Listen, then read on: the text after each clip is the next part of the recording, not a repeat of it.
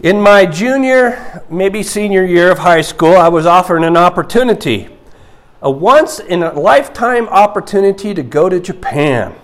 My parents and I went to a special meeting. About 10 kids from my school and their parents were there. My first thought was, why me? So, when the speaker explained the opportunity, I was ready to listen.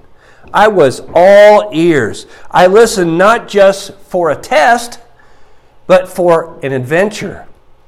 The attitude of my heart was completely focused, and my hands were ready to do what needed to be done for this opportunity. The lesson is good news preached. Ears, hearts, and hands. The first point is ears. How much more important is eternal life than going to Japan? How about the Olympics or a certain college or university? I hope you would agree that there is nothing comparable to God's gift of heaven. One thing that sticks out in my mind at that meeting concerning Japan was this. There was not one person who wasn't glued to everything that speaker was saying. No one was falling asleep. It was an all-ears opportunity, and no one wanted to miss it. I believe what Paul, missionaries and preachers, as well as teachers, really like are dedicated listeners. Dedicated listeners. You can tell when a person wants to listen. Their body language shows it, as well as their action. Have you ever talked to a child and started off with the words, "I want you to"? What's the reaction? Head goes down, the smile goes down, and their mind is desiring something else, right? They don't want to listen. It might cause a change in behavior or a job to do. But active listeners are engaged listeners. After leaving Cyprus from last week's lesson, Paul and his group go to Perga and then to Antioch in Pisidia. On a Sabbath day, which, if you didn't know, was a Saturday, Paul and his companions go to where the Jews worship, which is the synagogue. They sit down in the congregation, and here's what Acts chapter 13, 15 through 16 says. After the reading from the law and the prophets, the rulers of the synagogue sent a message to them saying, "Brothers, if you have any word of encouragement for the people, say it." So Paul stood up and motioned with his hands. "Men of Israel, and you who fear God, listen." Listen. What does he tell them to do? Listen. He wants them to listen. Do you think that is the first time Paul asked people to listen? No. It should be a quality that those who seek God's favor should have. Listen. So Luke and Paul give us a history lesson in chapter 13 and 14. Luke informs us there are two groups of people in this congregation at the synagogue. He explains to them that there are Jews of a national heritage who worship God. And there were those who feared God. Other versions called them God-fearers. They are Gentiles who were converted to Judaism. Both groups are in this one synagogue. Chapter 13, verse 16, the latter half. "Men of Israel, and you who fear God, listen." Verse 26 says this. "Brothers, sons of the family of Abraham, and those among you who fear God, to us has been sent the message of salvation. And then verse 43. And after the meeting of the synagogue broke up, many Jews and devout converts to Judaism followed Paul and Barnabas. All these people would know the history of Israel. Chapter 13, 17 through 37. We were in Egypt as slaves. We were in the wilderness 40 years. We received Canaan because of God's promises and lived under judges and kings. All this history led up to Paul bringing up the Messiah. Jesus Christ. He brought up God's plan through Christ. And he said Jesus, who was part of this heritage, who was part of the promise, what? Died and was resurrected. The law of the Moses cannot free you. As Kelly brought up in the Lord's Supper this morning, only Jesus can forgive your sins. Well, as you know, Paul has shared this story many times. We have it written down, but I'm sure it was a pretty worked up sermon that he did in many times in many places in many synagogues. And the reactions are varied. Some listened, and as we've worked on before, some became violent. Notice those who listened. Chapter 13, 42 through 43. And they went out. The people begged that these things might be told to them again the next Sabbath. And after the meeting of the synagogue broke up, many Jews and devout converts to Judaism followed Paul and Barnabas, who, as they spoke with them, urged them to continue in the grace of God. It looks like they were converted and turned to Christ, for they followed Paul and Barnabas, who urged them to continue in God's grace. And when do we have that kind of grace? When we turn to Christ for salvation. Continue in the grace. They were people who had ears to listen. The second point is hearts. When we talk about the heart in our modern day vernacular, we are not usually talking about the organ that's in our chest, that pumps our blood, that needed necessity throughout our brain and body, and he pumps it through our system. We usually reference it to one's attitude. He has a forgiving heart. She has a longing heart. He has a cold heart. She has a black heart. In Christianity, the symbolic nature of our hearts says something about us. Do we have a heart to listen? Have we put up walls in our heart so that we cannot listen to the truth? As God declared of King David, a person after God's own heart. God's heart desires people to accept the truth. And that truth comes through Jesus Christ and his teachings. What kind of heart did those people have after they heard the good news?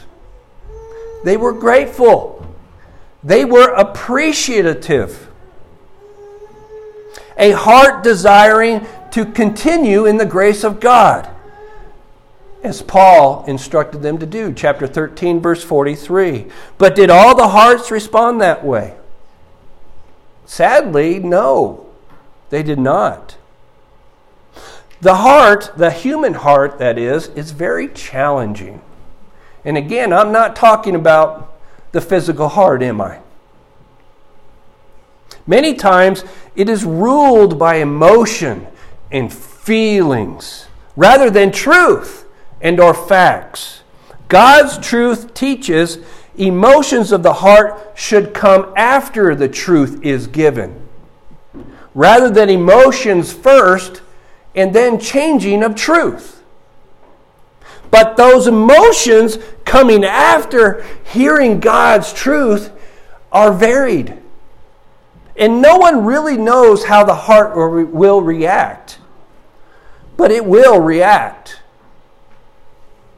That is why the power is in God's Word. It is not in me, and it is not in you, but God's spoken Word done in love. God uses people who use His Word. Hebrews chapter 4, verses 11 through 13. Let us therefore strive to enter that rest, so that no one may fall by the same sort of disobedience.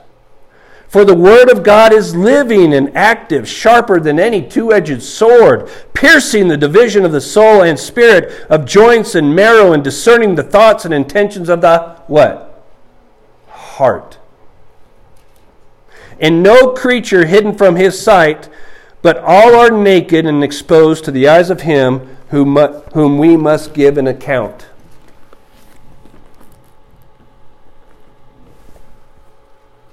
Why did Paul come to Antioch Pisidia? Do you remember the proconsul in Cyprus? His name was Sergius Paulus, chapter 13, 1 through 12. Did you know, because he became a believer, his nature changed? Did you know, according to history, that he had an estate very close to Antioch Pisidia? Do you think he wanted his family to hear the truth and believe?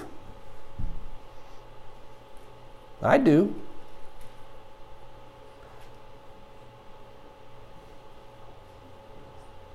Makes you wonder how the Holy Spirit works sometimes, doesn't it?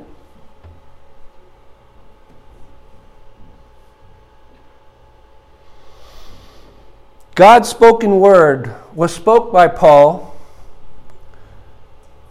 on a Sabbath, first week that he was in Antioch of Pisidia, as far as the text says. And then guess what? The second week became a city event. Chapter 13, verse 44. The next Sabbath, almost the whole city gathered to hear the word of the Lord. Anybody ever researched how big that city was during this time in history? It was about 100,000 people. About 100,000 people. Now, do you think the Sabbath synagogue was going to hold 100,000 people? They probably met in the marketplace. They probably met where great groups normally meet. I don't know exactly for sure. But the disbelieving Jews were jealous. They spoke contradictory to the Word of God, even reviling Paul. But Paul and Barnabas spoke boldly, but not the Gentiles, but the Gentiles, not just the God-fearers who had turned to Judaism, or the Jews who had turned from Judaism, had hearts that listened and obeyed, but also the Gentiles without a connection to Judaism had a heart to listen.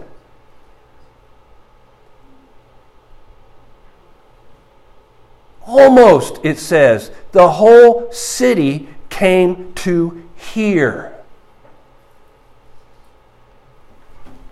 Chapter 13, 48 through 50. And when the Gentiles heard this, they began rejoicing, glorifying the word of the Lord. And as many as were appointed to eternal life believed. And the word of the Lord was spreading throughout the whole region.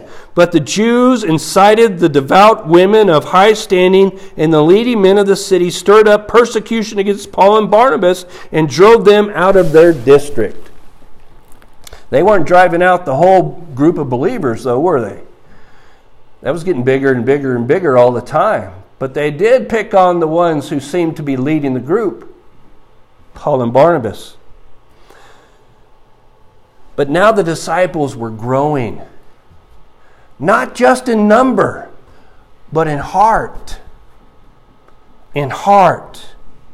Which leads us to our third point, hands. Hands can be violent. Did you know you had to train your body to know how to use your hands and feet in such a way to be violent?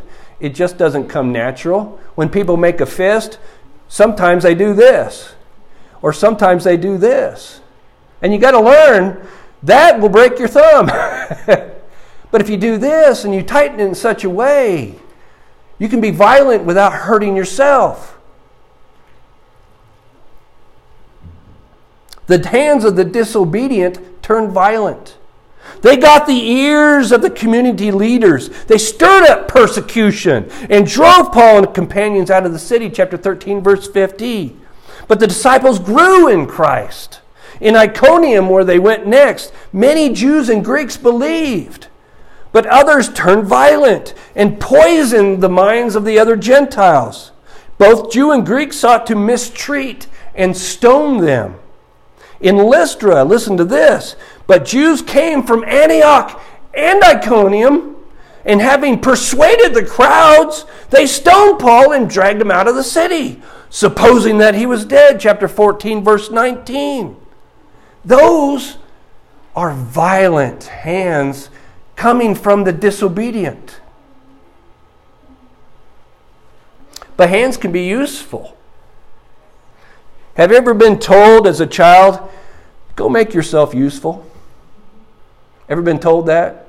Now, sometimes that means, get out of my hair and do something else. You're in my way. But sometimes that means, let me help you become a good citizen and teach you something. In Christ, we want to be good citizens. We want to be useful. And the body of Christ was very useful. For after Paul was left for dead in Lystra, the disciples gathered around him. Do you think they were there just to gawk at him? Boy, he might have deserved that. He spoke too much. He said the wrong thing. But as the body who cared, they saw him off to Derbe. To do what? Continue what he was already doing. But guess what? Paul and his team backtracked everywhere they had been from the point of Antioch of Pisidia. They went to Lystra, they went to Iconium, and they went to Antioch in Pisidia, where they did what? Chapter 14, 21 through 23. When they had preached the gospel to that city and had made many disciples, they returned to Lystra and to Iconium and to Antioch, strengthening the souls of the disciples, encouraging them to continue in the faith, and saying that through many tribulations we must enter the kingdom of God. Wow. I think it would have been an amazing experience to have journeyed with Paul and Barnabas. To witness the word preached and experience the varied reactions of people who heard the truth. When Paul and his team backtracked to those various cities, might they have met new converts made while they were gone? I would hope so. Did they make new converts for Christ when they went back through? If they didn't, they sure tried. Could some have fallen away? To help them keep the faith. That's the phrase used. To help them keep the faith. Could others have taken a bold stance for the gospel of Christ? When Paul and Barnabas weren't even there. But eventually, Paul, Barnabas, and their team made it to Antioch of Syria. There's 2 Antiochs we're dealing with in Scripture here. So you got to say one's in Pisidia and one's in Syria. Syria, Antioch of Syria, is where the Holy Spirit said, set apart Paul and Barnabas for a mission I have for them. Now they're back, maybe 2 years later. And they could not help but share everything that God had done. Chapter 14, verses 17 through 27 through 28. And when they arrived and gathered the church together, they declared all that God had done with them and how he had opened the door of faith to the Gentiles. And they remained no little time with the disciples, which means a very long time. They hung out and encouraged each other. Was everything that God had done through them all positive? I mean, we studied Job this morning. Right, Justin? Can you imagine? There's something more than just happiness, isn't there? Sadly, we see how disbelieving hearts respond. Now, can you have a disbelieving heart and then repent later and respond correctly? Yes. So we keep at it. The group's involved. But was the good news spreading? Oh, it was spreading. Absolutely, it was spreading. People were accepting the word of truth and salvation through Christ. So the lesson is called Good News Preached. The first point is ears. Those who actively listen to the truth have ears that are all in to hearing the word. Hearts. But it is those hearts that bend to the power of God who actively change their nature. Those hearts that bend to the power of God. And 3, hands. Hands are but tools. They are tools to violence or tools to obedience. My question to you is, what do your hands do? What do your hands do? The lesson is yours. If there's anybody here this morning who has any prayer needs or otherwise, please come forward now as together we stand.